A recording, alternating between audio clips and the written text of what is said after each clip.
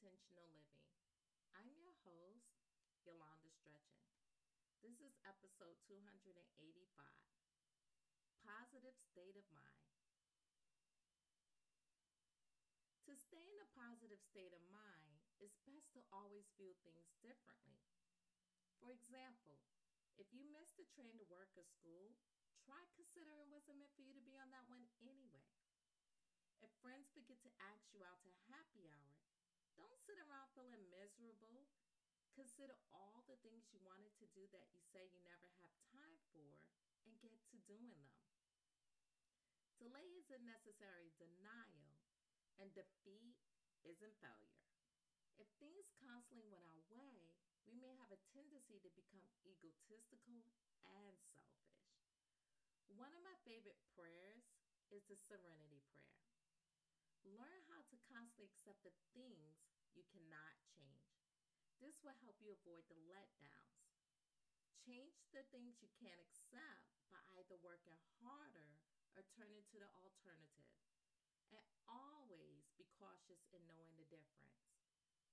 Value the little things in life before you hunger for bigger and better. That way you'll always know that life is good regardless of whether things go your way or not. To achieve favorable results in life, you must have a favorable attitude.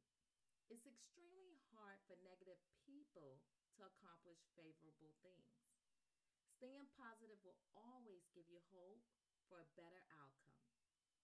You can't underestimate the power of positive thinking. A positive attitude wipes out feelings of self-pity that cause you to quit trying when things are not going your way. Did you know that positive thinking in competition with others is an intimidation factor? It is. So use it wisely. When you always act in a particular way for a long period, that action begins to embed in your personality and simply becomes your natural instinct. I understand that trying to think positive all the time at first might be hard because there's always that little internal voice that would be telling you that you can't do it. But the more you stick to having a positive attitude and being positive, even in negative situations, it will become easier and will eventually become part of your personality. A lot of people mostly feel a lot of negative energy early in the morning as soon as they wake up and realize they have a long, busy day ahead of them. They automatically feel challenged and helpless. But that's the perfect moment to integrate your positive attitude. Every morning you wake, feel the blessing of a new day and assure yourself that it's going to be an amazing day and that you and only you have total power over your happiness.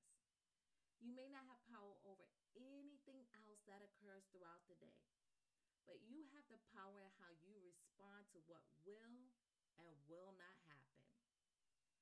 Even if your day doesn't turn out to be what you have wished for, rather than becoming annoyed or stressed and feeling like you failed, relax and know that there's always another chance to try again tomorrow.